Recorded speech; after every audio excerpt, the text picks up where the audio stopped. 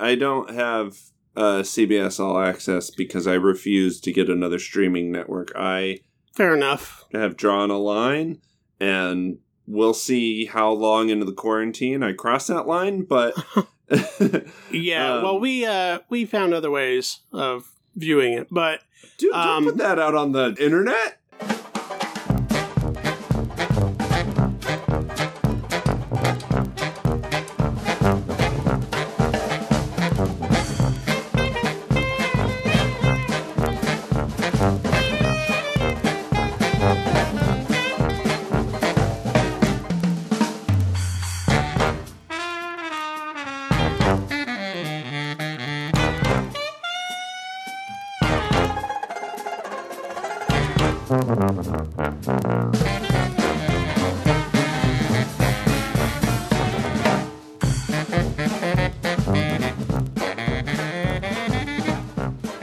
Welcome to another episode of the MacGuffin Podcast. From San Diego, California, you are Keith Foster. Yes, from Las Vegas, Nevada, you are Cassidy Robinson. And as I was just saying before we recorded, it's been a couple weeks since we've done one of these, but it feels like it's been a couple years. Welcome to the end times, my friend. Yeah, a lot has happened in 2 weeks. Sure has. Not the least of it, normal Western society as we know it has basically crumbled apart in less than a week. Mm-hmm. We still have the internet. We do. We still have the internet. We still have electrical grids up. We still have necessary services. It's, okay, I'm being dramatic. It's not the end of the world. But right now, you should be staying at home. You should be under quarantine. Yeah, I mean, the last time we talked about the coronavirus, COVID-19, I don't know. I feel like I might have not sounded serious enough about the situation. But, you know, when I say something like, be cautious but don't act stupid, I do mean, like, you know, listen to the CDC, listen to the World Health Organization, listen to your local and state governments. Like, yeah, you know, we're gonna get through this. It's a weird period, and it's, you know, it's not fun. No, it's not. 2020 is kind of gonna probably be a shit show for the rest of the year, and you know, nobody knows what the future's gonna hold. I don't know. We're gonna be fine, is my point. Just wash your hands, socially distancing, you know, like all the things. Yeah. I don't want to get too bogged down in Corona talk, because I think people generally are probably sick of hearing about it / reading about it. That's true. And it's, you know, probably going to be going on for a while yet. I've been on, so they did send me to work from home. So I have been quarantined for about a week, and I am going a little bonkers. Well, hold that thought, because we're going to come back to that. But I did want to announce at the top of the show that this episode we are going to be talking about the Disney Pixar film Onward, which was in theaters at a point in time and is now, I think, available to watch on VOD. I think available to purchase, and soon will be available to watch if you are a Disney Plus subscriber. Yes, so, I believe it's the first week of April they're dropping it onto Disney Plus, which is, I mean, yes, unprecedented, but also very cool. Yeah, totally. And at the end of the show, we're going to be doing the streaming homework that you gave me, Don't Think Twice, which I was able to catch as well. But I wanted to use this as a way of sort of saying we're probably going to have to restructure the show for the time being, given that all theaters have basically closed and a lot of movies are being pulled from their release dates and such. So, like we said, everything's sort of a period of adjustment right now, and so will be the podcast. So for the next little while, we might do kind of more boutique episodes. We're reviewing older films, maybe doing more like listicle type stuff. We'll come up with something. We'll have content. We'll still be able to record a movie podcast, but it might not be as recognizable as the one that you're listening to right now. So with all of this, like I said, I don't want to get too bogged down in talking about epidemiology and virology and boring / scary stuff. So, but I did want to talk about a little bit. That's shit we don't know about. Listen to the experts. Follow their advice. They'll get us through this. That's all I have to say. Yeah. But I did want to talk about a little bit about sort of the unique position that a lot of people are in right now where they are quarantined at home. They're stuck at home. So I wanted to, at the top of the show, discuss what media have you been consuming? It doesn't have to be movies. We used to do this kind of a little bit, the consume obey. Yeah. And then I also wanted to talk a little bit about like suggestions that we might have for people as far as like what are your like comfort food go-to movies like when you are sick. No, I'm not saying like sick with the thing, but if you're ever sent home or whatever, you're stuck at home. You don't have anything. You don't have the because I definitely have a few movies that I've always watched when I wasn't feeling well. So we'll get there in a little bit, but yeah, what some media you've been consuming lately? So the new season of Westworld has just started. And it's been really good so far. This is the third season. I wasn't super into the second season. I felt like it was kind of like treading water, and they were just trying to be a little too clever, and it was just confusing and not good. There were a couple of decent episodes, but for the most part, the second season was kind of a slog with a couple of like bright moments. But so far, third season is off to a real good start. I am like back in on Westworld. And it's, it's nice that it's dropping right now. So it gives me something to look forward to every week and helps the days not bleed together quite as much. Right. Also on HBO, I know I was late to the Succession party, but we just finished the first 2 seasons of Succession, and damn, that is a fun, crazy show. Fun. Okay. I watched the pilot a while ago when all the Succession talk was like hitting online, and to see what the big deal was. And I know you're never supposed to judge a show on its pilot because pilots are very hard to really establish a clear tone or whatever, but I was not loving it. I was having a hard time finding characters to like. Okay. That is a place where you are going into that show mistaken. Yeah, I figured it's about like asshole 1%ers. It is more than that. It is like asshole 1% of the 1%. It's Don't think of it as like this is our take on the 1%. Think of it as this is a family drama about basically like a fictional account of like the Murdochs or the Waltons or the Kochs, like the elite. And yeah, they do a good job. I think maybe a little later of making them like rounded 3-dimensional shells. Shell's even a harsh word. Like, I think they do a pretty good job of the show doesn't hate these characters, and that's, I think, important. They're not good people, but it's all a matter of circumstance. Yeah. I probably should have watched a few more episodes before I really I think said it an is opinion on it. But so addicting. Like, it is just, it's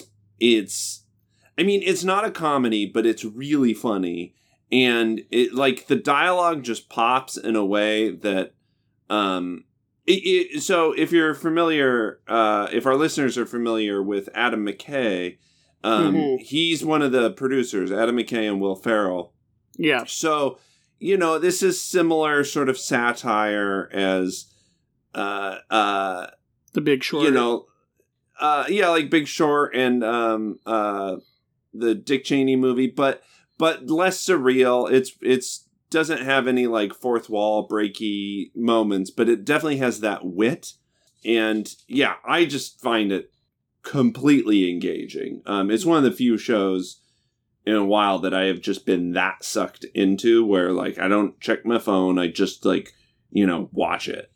That and The Mandalorian. All right. Yeah, I'll have to maybe give it another shot. All right. I don't have a ton for like a Consumo Bay. I've been dipping back into, well, you know what? Actually, I just started sort of sitting in on a few episodes of Star Trek Discovery. And have you watched any of that? No, I haven't. I don't have CBS All Access because I refuse to get another streaming network. Fair enough. Have drawn a line, and we'll see how long into the quarantine I cross that line, but yeah, well, we found other ways of viewing it, but dude, don't put that out on the internet. But yeah, so I've watched a handful of episodes of the 3 or so episodes, and it's pretty cool. You can definitely tell it's the Star Trek television series post J.J. Abrams verse. Mm-hmm. So it's more tonally similar to that than it is like Generations or Voyager or whatever. I don't have a problem with that. No, I don't either. Believe me. And it's Alex Kurtzman is a co-producer of it, who co-produced or co-wrote a lot of the J.J. Abrams verse movies. So there's that. It has a really interesting cast, like Doug Jones from the Guillermo del Toro movies is in it, and Anthony Rapp and Jason Isaacs.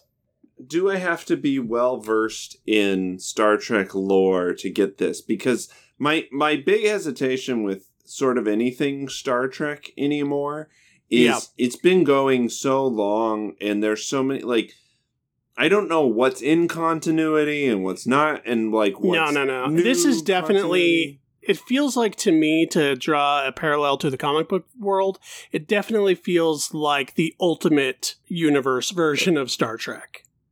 Like, they do reference certain things, like they'll mention Spock or something, or they'll mention, like, that like certain things exist, like Vulcans and Klingons and that kind of stuff. Like, so they pull from existing lore, but they don't, it's not heavily, like, set in the timeline of the overall canon. It's very much its own crew, its own adventure kind of thing. Okay. And it's a lot more like battle war driven. So I think hardcore Trekkies might hate it because it does feel less like a show about like science and exploration and communicating peacefully with people. It is definitely the most aggressive show. I've heard nothing but good things about it, even from like Star Trek fans. I mean, I haven't been on like Reddit boards or anything, but so I think it's pretty well regarded.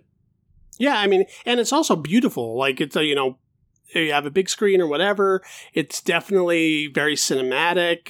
The special effects are like, bar none, the best that's ever been seen in a Star Trek series, or even some Star Trek movies for that matter. Wow. And they definitely try to make it feel bigger, like it's not all stuck on these tiny little spaceship sets. Like, there's a lot more establishing shots and stuff. You're gonna make me end up getting CBS All Access because I've actually wanted to watch this show for a while.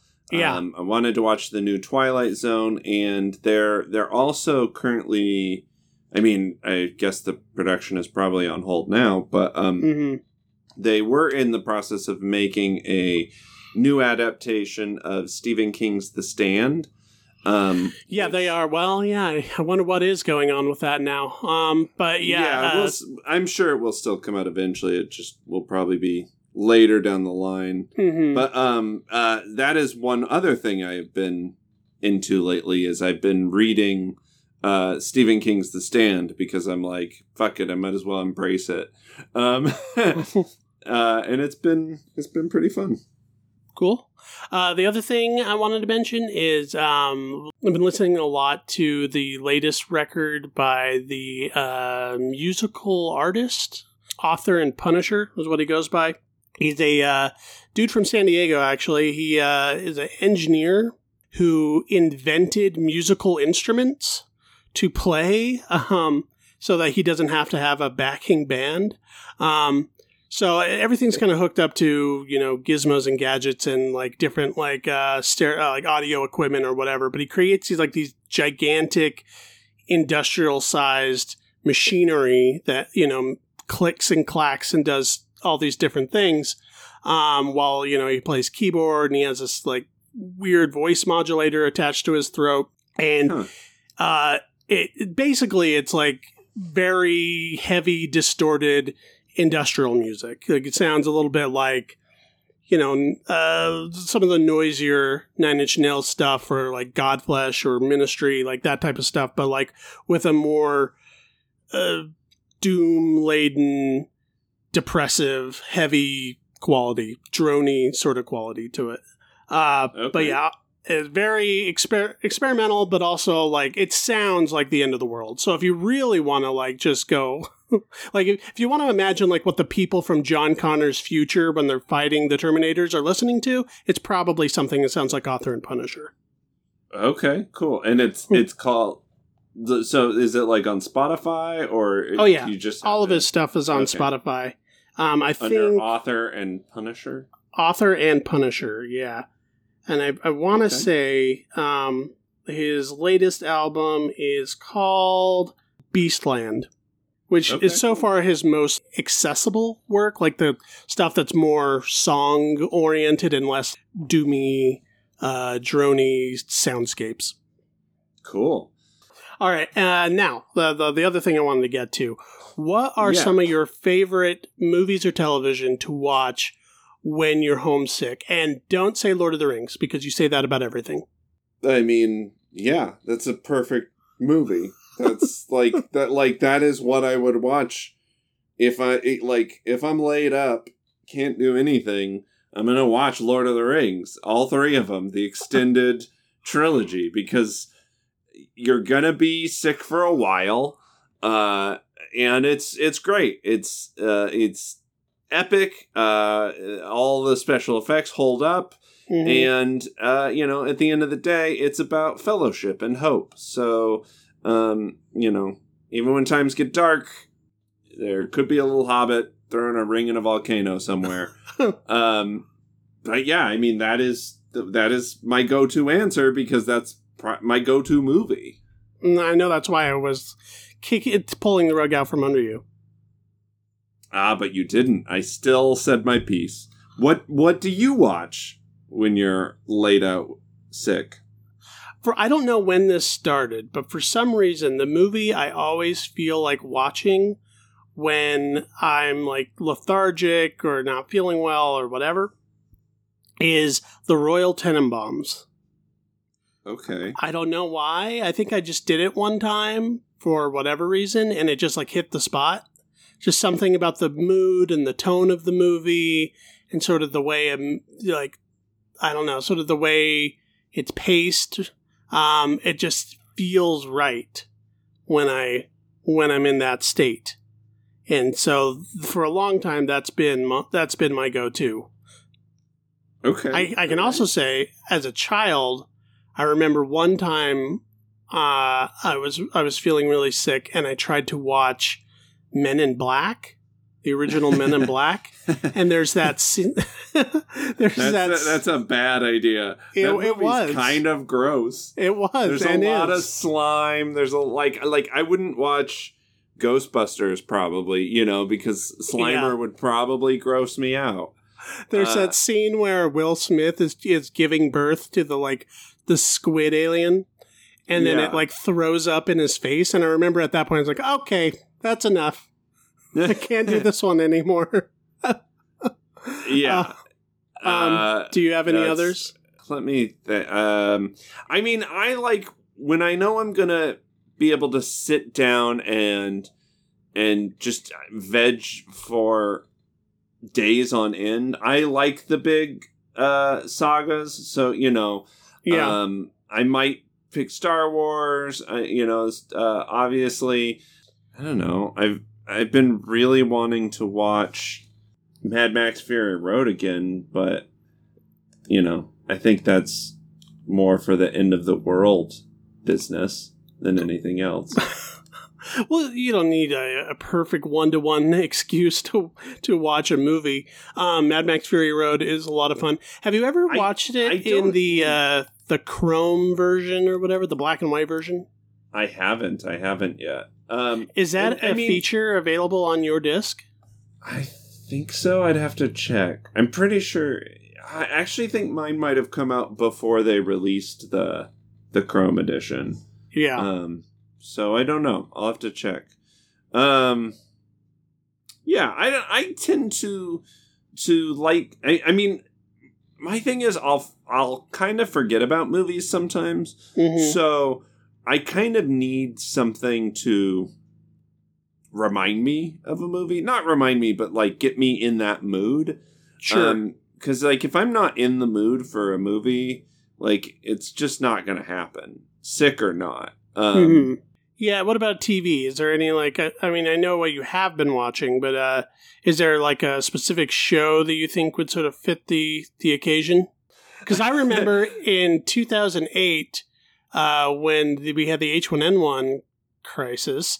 And we were all living together with a few other people, and one of our roommates got it. And somehow none of the other people in the house got it, which is crazy to me. But yeah, our roommate Adam binged all of the first 5 seasons of Supernatural while he was laid up for 2 weeks with H1N1. Yeah, that would be a good one. I might revisit Twin Peaks. Oh, sure. Just because it has sort of a dreamy, it has a very daytime TV feel, and like when I'm sick, it sort of reminds me of being home from school and only having daytime TV to watch. Yeah. So I think Twin Peaks would be really a good choice. Yeah, especially if you've never watched it before and you want to get caught up. Yeah, I could see that being viable. Does that satisfy you? Does that satisfy you? It does. And your thirst for content? Well, we gave you lots of options. Yes. All right. Well, let's go ahead and start talking about Onward. Do you want to describe that to me? What happens in that movie? Yeah. Okay, so in Onward, this is set in a sort of a modern contemporary time of a world that used to be like a fantasy Dungeons and Dragons style world. So it used to be like, back in sort of their Dark Ages or medieval time, they relied heavily on magic. And then electricity was discovered, and they sort of had a technological revolution similar to us. It's sort of a parallel. What if people, like characters in D&D games, lived in a modern suburban setting? Yeah. So that's sort of the background of this world that's being built here. So things like elves and beasts and monsters and fairies and unicorns, they all exist in this world, but they're taken for granted. And quests and yeah. Yeah, it's just sort of like history to them. So it's, not something people are particularly excited by. It just was. And people have kind of forgotten the ways of magic for, the convenience of modern life. Because being a wizard, being a magic user was, it was a skilled thing. It took practice. It took work. Not everybody could just it wasn't as easy as, say, flicking a light switch. So people just kind of forgot and moved on.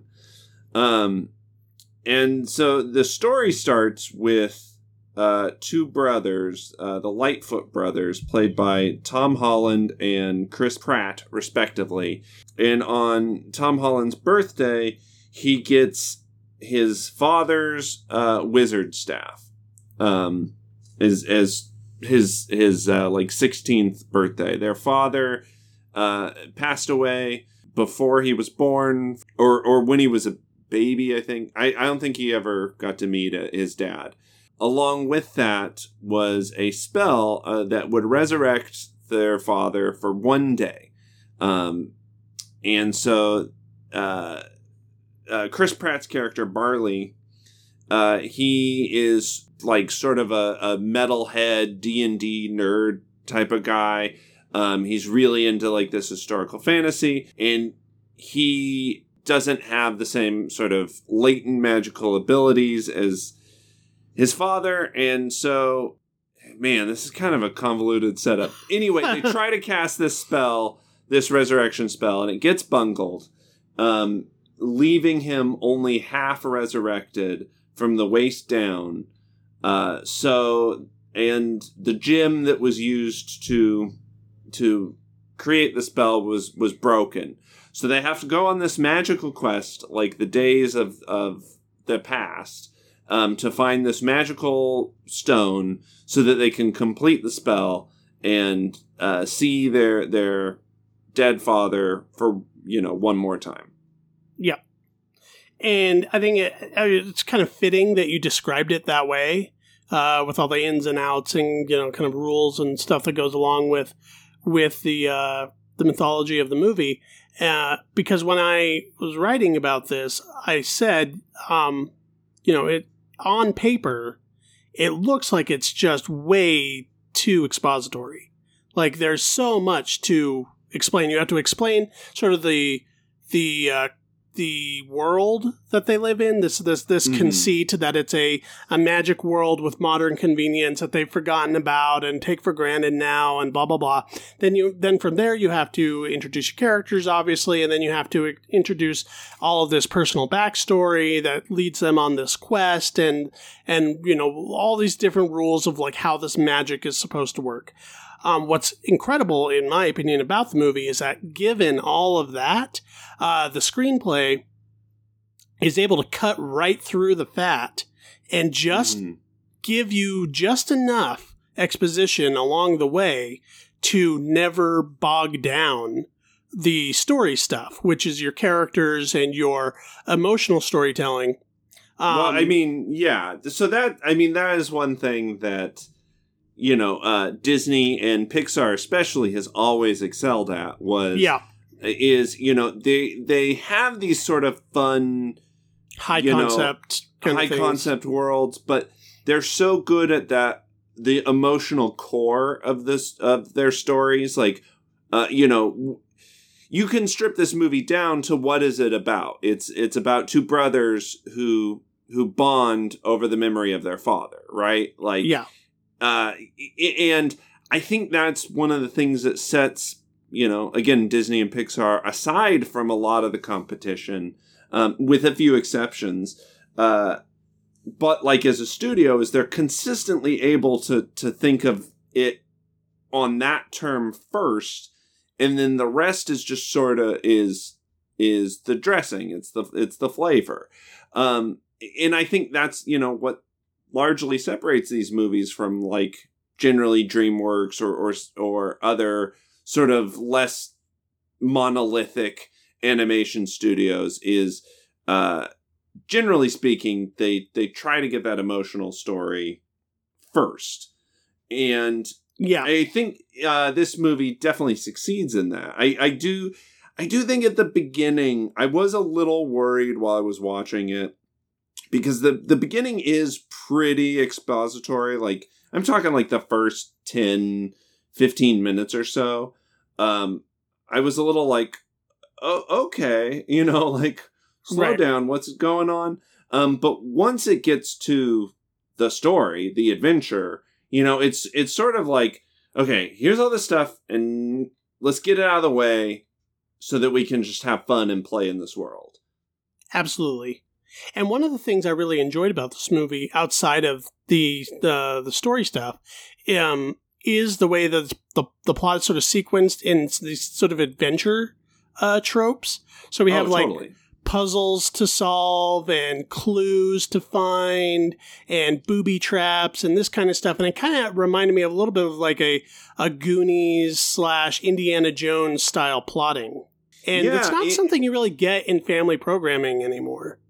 Not a lot. And I think it also is true to the source material. Like, you know, this feels more like a D&D movie than the actual Dungeons and Dragons movie that came out, because they're relying so heavily on that sort of just sort of implied backstory of, you know, that basically every D&D campaign that you ever had was real at some point, and this is where they are now. Mm-hmm. And I think also all of these are why this movie was kind of hard for them to market. Yeah. Because, like, I remember seeing the trailers and being like, okay, that looks like a lot. Yeah, well, the trailers were very withholding of all of this stuff. And I think you would kind of want to be, but also maybe to the movie's detriment. It's hard to tell, you know, because of the circumstances, like how well the marketing really did. But I think that, when I saw the trailer, and one of my complaints with the movie even still is that the character designs are not very inspired. I agree. You know, they're just kind of blue elves looking humanoids. Some of them are really fun. Like, I love the Manticore. I think the Pixies are pretty fun, but like. But yeah, like our main characters, they sort of look like giant Smurfs. Right. In like regular clothing. Yeah. But then, you know, but also like the character design of the dad, who sort of becomes this like Weekend at Bernie's stuffed man, is really fun and good. Sure. And then the monster at the end I thought was incredible. So there's a big like battle at the end that's really, really well done. And one of the things I liked about this is there's this epic scale like fantasy journey going on with all of these things that takes place in one kind of small town setting. Yeah. So they use the surroundings of the small town to kind of like balance that out. Again, it's sort of in a Goonies sort of way. Totally. And it feels really flushed out without them having to do too much. Like, there's not, you know, unnecessary jumping around of like crazy set pieces. There, you know, there is an adventure path they follow. Yeah.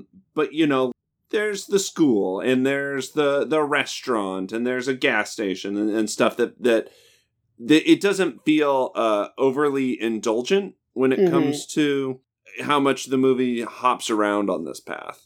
Yeah, but the set pieces are creative and they are fun. Oh, yes, they are. I don't mean that in a bad way. I mean it in like instead of just jumping around from place to place to place, like they make these places that they choose to visit feel important and feel real. And my problem with sort of Dungeons and Dragons type stories in media is I think it's really easy for stuff to feel generic. Because there's, you know, manual upon manual upon manual that Gary Gygax and the Wizards of the Coast like created. So I think when it's represented in media, it tends to sort of be a diluted version of that and sort of dumbed down and doesn't feel real. Whereas this takes that as like a starting point, like they would a fairy tale or whatever. But then they fill it in with, you know, their own creativity, which that's one of the things I really liked about it. It didn't feel like it was pandering or lazy. Yeah, I agree. And it also didn't feel like it was just borrowing from these other like D&D or Tolkien or World of Warcraft or whatever. Like, it definitely understands all of those medias and is pulling from them, but it doesn't feel like it's just breaking up something we already know and serving it up in a new way. I think it feels like its own version of whatever it is. Yeah, exactly. Like they just use those references as a starting point, like you should, and then created their own world, their own universe around that. So yeah, I will say, like, I did have a little bit of a hard time getting into this movie just at the very beginning, but the last third of this movie, I think might be one of Pixar's best. Holy shit. I wasn't expecting this movie to get me, but it fucking got me. Like, for sure. Damn. The ending is so well done, and like they lay all that groundwork so that it can all come together in a really emotional and satisfying way. Yeah, totally. And going back to my complaint about the character designs, I think that the voice acting by Holland and Pratt more than make up for that. And I think you really do get a feel for the characters pretty well into the movie. And so by the time you get to that stuff, the emotional payoff, it's all 100% earned. And I also really like, Julia Louis-Dreyfus as her mother, Octavia Spencer as the Manticore. We mentioned her before. She's this giant mythical beast who runs like a casual dining restaurant. And yeah, her tavern where the hero's quests start got sort of converted into like an Applebee's. Yeah. And it's a fun conceit, and I really enjoyed that. My only issue really with the movie on a story level is the stuff with the dad legs. I didn't think was 100% necessary or all the time as funny as I thought it was. There's a lot of like physical humor and a lot of like slapstick that goes along with that, which has never really been my thing. But also on a story level or whatever, I'm thinking about like, them like these two brothers, like when we see dad, blah, blah, blah, what are you going to tell him? And what are the things you've always wanted to say? And I'm thinking the whole time, it's like, he's there. He's right there, literally next to you. Yeah, you don't have a torso or a head, but you should be making the most of it. Even they do have one level of communication they can do, like tapping his feet and stuff like that. And he does try to interact with them throughout the whole movie. But I also think that's kind of the point of it, and they actually bring that up in the movie. They're. Part of the idea of the movie is that they have this limited time frame to bring the dad back, and so, it's like 24 hours or something like that. Yeah, and so at a certain point, it is like, well, this is is this a waste of time, or should we just try to make the most of it? So I don't know. I actually thought that was a really really clever conceit, and like. I don't know. I liked all that stuff. And there's one moment in particular, that I thought was a really good payoff for that. There is some, slapsticky physical humor, but I actually think that they could have done that a lot more. And I was afraid that they were going to sort of, beat that button to death and go over the top with it, but to me it felt like just sort of the right amount. Yeah, it's not a deal breaker for me, but I think about it and I'm like, would the story work without it? Like if they had bungled the spell, they were able to see him for a minute there, and then he wasn't there, but then they knew that if they complete this thing, they could see him later. Would the story work still? And I think it does. So I mean. don't think it does. Like, I think that part of it is they do need this sort of physical presence there to keep them going, because I think without that it would be I think they do need it. And again, there's parts of the movie that it feels really like well earned to me. I think I'm gonna have to disagree with you on this point. I liked Dad Pants. Okay. All right. Yeah. Other people might feel differently about that. That was just sort of my take on that specific aspect of the story. But otherwise, I do have one question for you. Sure. And I was talking about this with my friend Ted. And I think Chris Pratt is great and does a really good job in the movie. There's nothing missing from his performance. Mm-hmm. Do you wonder if they went to Jack Black first? Doesn't this feel like sort of a Jack Black type character? It does. It does. I mean, story-wise, structurally especially, this is kind of like the fantasy cartoon version of Orange County. Yeah, kind of. That's actually a pretty good...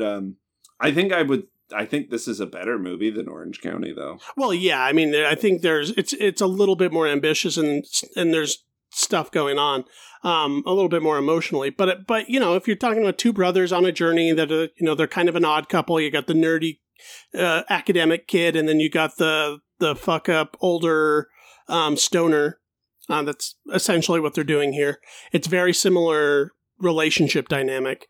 So maybe that's what made you think Jack Black, but yeah. Well, also just like his, he's known for like metalhead sort of lovable screw ups. Like, that's just sort of his. It's sort of a Blackian archetype.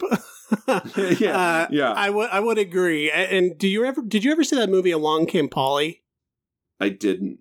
It's not good, but there's this character that Philip Seymour Hoffman plays that feels like he got a Jack Black leftover. Okay. All right. But yeah, I see what you're saying there. I really do like Pratt's performance in the movie. No, yeah, I don't think it's a problem. I wasn't like, oh, they should have got Jack Black. It was more just like why didn't they get Jack Black? But I think Chris Pratt is great. And honestly, It makes sense because both Tom Holland and Chris Pratt have, worked with the Marvel universe. So, they Disney, are sort of known. they're kind of easier, probably easier to access. Probably also, and this could be a marketing thing or a branding thing or whatever, but Jack Black is so well known as Kung Fu Panda that they probably didn't want to have to worry too much about, like, kids getting confused about the voice. I don't think kids give a shit about the voice. Like, I know, but that's the type of thing that like boardroom people think about. No, I think it would be more like, well, they're both doing Marvel movies next year, so we can easily schedule this, and we know their schedules work around it. I think it's more that than anything else. Again, Chris Pratt is great. I don't think it had to be Jack Black. I just, but it feels like was it. Like, yeah. Part of it was like, wonder why they didn't get Jack Black. Anyway, it's just I know what you're saying. What do you give Onward? I give it an A-. I think this is terrific and much better than I thought it would be. A really pleasant surprise. Yeah, same for me. A-. I didn't have a lot of expectations going into this. It might be the last movie I see in theaters for some time. Yeah. And I can think of worse movies to have seen. Yeah, absolutely. And also, again, this is available on demand now. And it's going to be on Disney Plus in a couple weeks. So if you weren't able to get out to see it in theaters, I highly recommend it. I think kids are going to love it. It's going to be something, you can all watch at home together, and is fun and exciting and new. So I highly recommend people take advantage of that. Yeah. And even though, you might get a little bit more out of it in a theater than you would on a big screen, I think it'll work just fine at home too. Totally. All right, cool. Well, let's go ahead and talk about the streaming homework, which you assigned me last week. Don't Think Twice. And I will set this up. This is a independent film written and directed by comedian Mike Birbiglia. And it takes place in New York, I believe, right? Yeah. Yeah, and it focuses on a small improv comedy troupe who are kind of trying to make their next move. The troupe's future is sort of in question because they're losing their practice space or the space that they hold their shows. So they're trying to find a sort of a way out there, but also everybody's starting to get a little bit older. They've been doing this for a while, and they're trying to find their next step in the world of comedy. Specifically, everybody seems to be gearing up or sort of auditioning to be on the show called Weekend Live, which is an analog to Saturday Night Live. And there's a couple members who, during a show that they're doing for themselves, they have a couple Weekend Live people in the audience who catch their performances. And we have Keegan-Michael Key and Gillian Jacobs, who are both a couple in real life. Well, not in real life outside of the world of this movie, but they are a couple. The characters in the film are a couple. Damn, that was hard. And they are both called upon to audition for this television show that they all kind of hate, but all want to be on at the same time. That is the truth. Yeah. So they go and they do their auditions, and they do them separately. And Keegan-Michael Key's character is accepted into the show, and the Gillian Jacobs isn't. And what happens is we see this sort of tension in the group dynamic and jealousies and divisions happening based upon what happens when one of these comedians gets a new type of success and what effect it has on their unity as a troupe. Yeah, and it's also it's the type of job that everybody in the troupe, I mean, pretty much anybody who's a comedian thinks is their dream, even if it might not actually be their dream. Right.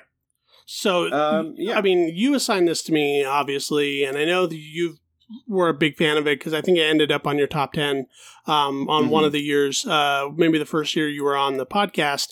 And so, having rewatched it, is there anything new that you got from it, or a new take, or how do you feel about it now? Yeah, I mean, I still really liked it. I think there's some things that are a little that I get that they had to do for movie's sake. Like it definitely is sort of like a fundamental crash course in what improv is. But the movie's not really about improv. It's just improv is sort of the backdrop of this of this group dynamic, and that's one of the things I like about it. It's not like here's an improv movie. It's it's a dramedy that happens to center around an improv troupe. I mean, the thing that I really like about this movie is how, and this was true upon rewatching it too, I mean, just how well I feel like Mike Birbiglia, as a writer, can tap into this world of, like the dynamic of this sort of comedic troupe. Like, there are times when it feels like he was fucking spying on me and my life. And I think there's just so much in this movie that is, at least to my experience, was pretty spot on the money for group dynamics like this. Yeah, and just like, the things that don't matter that can cause tension, and the things that do matter that we try to ignore for the sake of politeness or whatever. So that's what really stood out to me about this movie, was just how well he's able to capture that sort of group dynamic. Yeah, I think that's sort of what stuck out to me too, is sort of how well, not only how well it's written as far as that goes, how believable it is. Obviously, all of the people in this movie, we probably should mention more of the cast here. Because it really is a big ensemble. Yeah, Birbiglia also plays one of the main characters. Chris Gethard, Kate Micucci, Tammy Sagar. Yeah, Tammy Sagar, I think is how you pronounce it.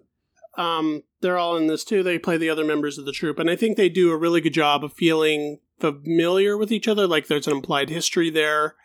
And they also do a really good job, Birbiglia does a really good job at sort of capturing the nuances of a professional / friendly relationship, because that is, I mean, maybe you never had to deal with this directly because the comedy project in Pocatello, Idaho was never destined for great things exactly. Whoa. What are you saying here, Cassidy? Based upon... Tread lightly. Tread lightly. Based upon where it was geographically and sort of how the turnaround worked and everything. It was definitely a... No, I know. We're not on... we weren't on SNL's radar. We aren't Second City in Chicago. Or the Groundlings or something like that. Yeah. UCB, yeah. But it was more of a place to learn, and then you graduate on to other things. And so I don't know if you ever... If it was exactly a 1-for-1, but it is kind of a strange dynamic where you are friends, genuinely friends, and you hang out with each other and you know each other very intimately.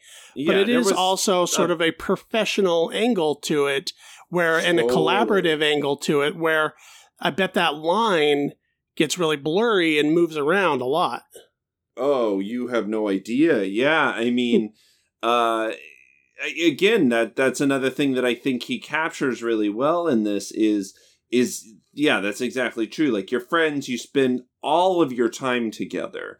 You know each other better than anybody else in the world, and you genuinely want each other to succeed and do good things, but then, there's still there can still be that sneaking pang of jealousy when somebody gets something that you wanted, or somebody has, and maybe the levels of success don't translate the same, but the fact that you want your friends to succeed, but then it hurts when you're not chosen for a thing is pretty universal, I think. And the fact that, at the end of the day, if you want to continue to make this group dynamic work, you have to, you have to be professional about some things. You have to make decisions about,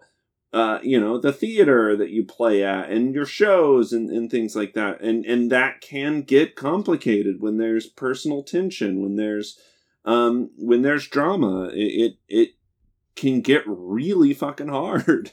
Yeah, I bet. And there's a lot of, because then you have to approach these things not as friends, but as colleagues sometimes. And, that can be really difficult, especially when you have interpersonal, romantic relationships that are happening within the group as well. That adds another level of that definitely also happens in improv troupes. Sure does. So yeah, I liked the nuances of all of those levels of group dynamics. The only thing I can really say about it, as far as a negative goes, it's not shot particularly well. It is like an independent film, it's made very modestly. And but sometimes, even in that, there's some of the, I don't know, the cinematic quality of it is a little lacking. It's a little television-esque sometimes. It definitely feels more written than directed. Yeah. It's not. It doesn't look horrible, and I've seen a shit ton of independent film that are just on this level or even below it that I love. But yeah, I mean, on a visual level, it's a little flat. Yeah, I don't disagree with that. But again, I don't think that's really what you're coming to this movie for. No. And that doesn't mean that independent movies can't be shot beautifully and have amazing cinematography, but this and to a point, sort of like, you don't want that for a story like this, because this is more of a character-oriented story. It gets the job done in a fairly efficient way. And I do think it does add, a level of intimacy to these characters. And I think that's, why a lot of independent movies kind of look like this. I agree with that. Yeah, I think that's pretty much all I have to say against it. I don't think it maybe didn't resonate with me quite as much as it did for you, for obvious reasons. Even though I've lived a lot of your comedy project life vicariously, so I'm perfectly aware of all of the inside baseball of the ins and outs of a comedy troupe, and that. So I probably was able to connect to this movie more than maybe the average Joe. That would be an interesting thing to test. I do kind of wonder about that, but I think that the things, again, kind of what we were just talking about with Onward, I think that the emotional storytelling here, I would think is pretty universal. Like, we've all, everybody experiences jealousy. Everybody experiences hurt and heartbreak, and everybody, personal ambition, and so maybe, the specifics of it are one of the things that really drew me towards it. But I think, I would have also enjoyed this movie had it been about a baseball team or a bowling league. Sure, not quite as much. There's you could swap out that setting with anything and tell a similar story for sure. I just wondered if people see this group of 30-something-year-olds complaining about who's getting on TV and who isn't, and things like first world problems. I mean, I think that criticism probably exists, but I think that criticism can also exist about a lot of fiction. Yeah. We're telling it from a first world perspective, so I think that is kind of a lazy criticism of things. Sure. Sometimes. Not all the time. I think sometimes it can be warranted, but to just sort of write stuff off as that, as like, oh, look at these privileged assholes, like, is like, okay, you're not really giving it a chance. So, I mean, I don't know. It would be interesting. I if anybody who's listening isn't familiar with me or my life or comedy or things like that, and wants to give this a shot to see, if they can still relate to it, I'd definitely be interested to hear, because that was something I thought when I first saw this was, I mean, yes, this is a movie that's tailor-made for me. Yeah. So of course I'm going to enjoy it. But, how much does a layman enjoy it? I'd be interested to know. Another thing that I do really like about this movie, is we've talked about like a lot of the emotional storytelling and stuff. I also think there's a really good sense of them just hanging out, and like the inside jokes they have feel real without feeling dumb or forced. It really feels like a group of people that just hang out a lot, and that's something that I thought that I don't think that a lot of movies can necessarily capture well, especially when it comes to a group dynamic. I think it's a little easier when it's just like a couple friends. Mm-hmm. But when it's a whole group of people, I think that sometimes it's really hard to make that sort of bonding feel authentic. Yeah, I agree. I think that was that was kind of what I was trying to get at before, is I think like the group dynamic here is really strong and it feels very natural. Yeah. Yeah. Given that these are all fairly well-known, like B or C-list comedians, but hey, some of them are A-list. Yeah, there's a spectrum there. I would say Mike Birbiglia. He can sell out theaters. He's the had thing. A run on Broadway. Keegan-Michael Key's pretty big. Gillian Jacobs pretty big. Chris Gethard, I think, is more lesser known, but he's definitely in the background of a lot of your favorite comedy. Oh yeah, he is. I think he's like the biggest cult comedian that exists. He's really funny without, like, he's like the king of like the effortlessly funny. Oh my god, totally. Like, there's this really funny, like, I think at this interview he did with John Hamm a few years ago, where he was pretending to be a interviewer for Rolling Stone or something like that, and then him and John Hamm, I think it's improvised, are just like going back and forth about how John Hamm never really got into the Smiths, but then he like goes on to describe the Smiths in like very detailed. Also, if you know anything about Chris Gethard, you know he's a huge fan of the Smiths. Yeah, so maybe it was like partially based on truth, and they were just riffing, but it was really, really funny. You're not. Chris Gethard's wrong. like, it's like, Also, you're describing my favorite band to me better than I could. If you want to go down a fun rabbit hole, check out his show, The Chris Gethard Show. It was a YouTube. It was a public access show in New York, and then it just sort of gained enough momentum that it got like this online presence. Eventually, it was picked up by Fuse. It is the most like punk rock, weird as shit show that like sort of talk show and he was one of the first people to sort of do that. That's sort of a thing now, is riffing on the late night talk show formula. Yeah. And he was just like, kind of like, I'm going to do that, but fuck it. It's going to be in just like zero budget, all volunteer. And he was like Eric Andre before Eric Andre. Kind of. There might have been similar times, but yeah, I recommend it. There's this episode with Jason Mantzoukas and Paul Scheer as guests. And it is one of the most compelling episodes of television that you'll ever watch. It's like 20 minutes long. You can find it on YouTube. It's insane. It's so much fun. But yeah, he's fantastic. But I mean, so is the whole cast here. Kate McCucci's great. Tammy Sager, I don't think I've seen a lot with her, but she's definitely one of those recognizable people, though. Like, I've watched her and I'm like, I've definitely seen you and stuff. I just can't place it.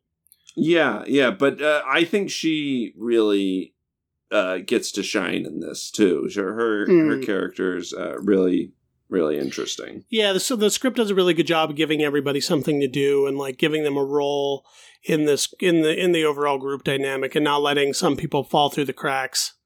Which is easy to do when you're juggling that many personalities.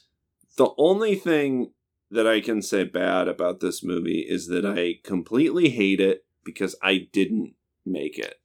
Like, this feels like one of those things that, like, I always have sort of wanted to make something like this, but now it exists. Somebody did it, and I don't think I could do it better. That's the other thing, is he did it so well that I'm like, well, fuck it. Right. All right. Well, that is the show. And if anybody has anything to say about either of the films that we talked about in this episode, Onward or Don't Think Twice, you can contact us at our email at MacGuffinPod@gmail.com. You can also follow us on our social media, Facebook.com/MacGuffinPod, or at MacGuffinPod on Twitter and Instagram. You can follow me individually on Twitter at VC Cassidy. You can also follow me individually on Instagram at VC Cassidy. And you can read the reviews that I write weekly or every other week for the Idaho State Journal by Googling Idaho State Journal movies, and you will see the reviews that I do there every so often. And be sure to check out the other articles and reviews that are written for the MacGuffin at mcguff.in. And check out the other content that they're providing. And like I said, as far as the future of the show goes, we're going to have to sort of restructure. We're going to have to start thinking outside of the box. So if anybody has any ideas or suggestions for like specialty episodes or boutique episodes, or, things you've always wanted to see us talk about. Yeah, or movies you just want us to watch. Maybe do a deep dive on something. If like just do a full fucking episode on Jurassic Park, or something like that. Go ahead and email us with ideas, or message me on Twitter if you're following me or whatever. And we'll put it in the pipeline and we'll try and work something out.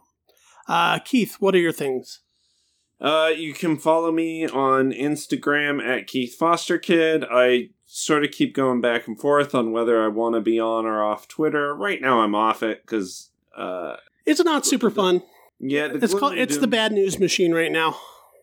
I mean, it has been pretty much for years, but yeah. So I'm kind of taking a break from that kind of stuff. Take breaks from social media, but if you aren't, follow me at Keith Foster Kid. You can follow me, you can check out my website at www.keithfosterkid.com. I just put up a new reel that my friend Natalie Kazarowski made for me, and I'm really proud of it. So, if you want to do something super nerdy and spend 5 minutes watching my actor reel, go to my website and check it out. Also, you can follow this group that I'm a part of at Video Fasties on Instagram. We're starting to put out a little bit more content, just some fun, little videos and little sketches. We try to keep them under a minute, and we're a bunch of jokes about how our respective quarantines are going. So if you want something to help make light of this weird time we're in, that's a fun follow as well. All right, cool. I think that is the episode. Put it in O for onward. Stay safe.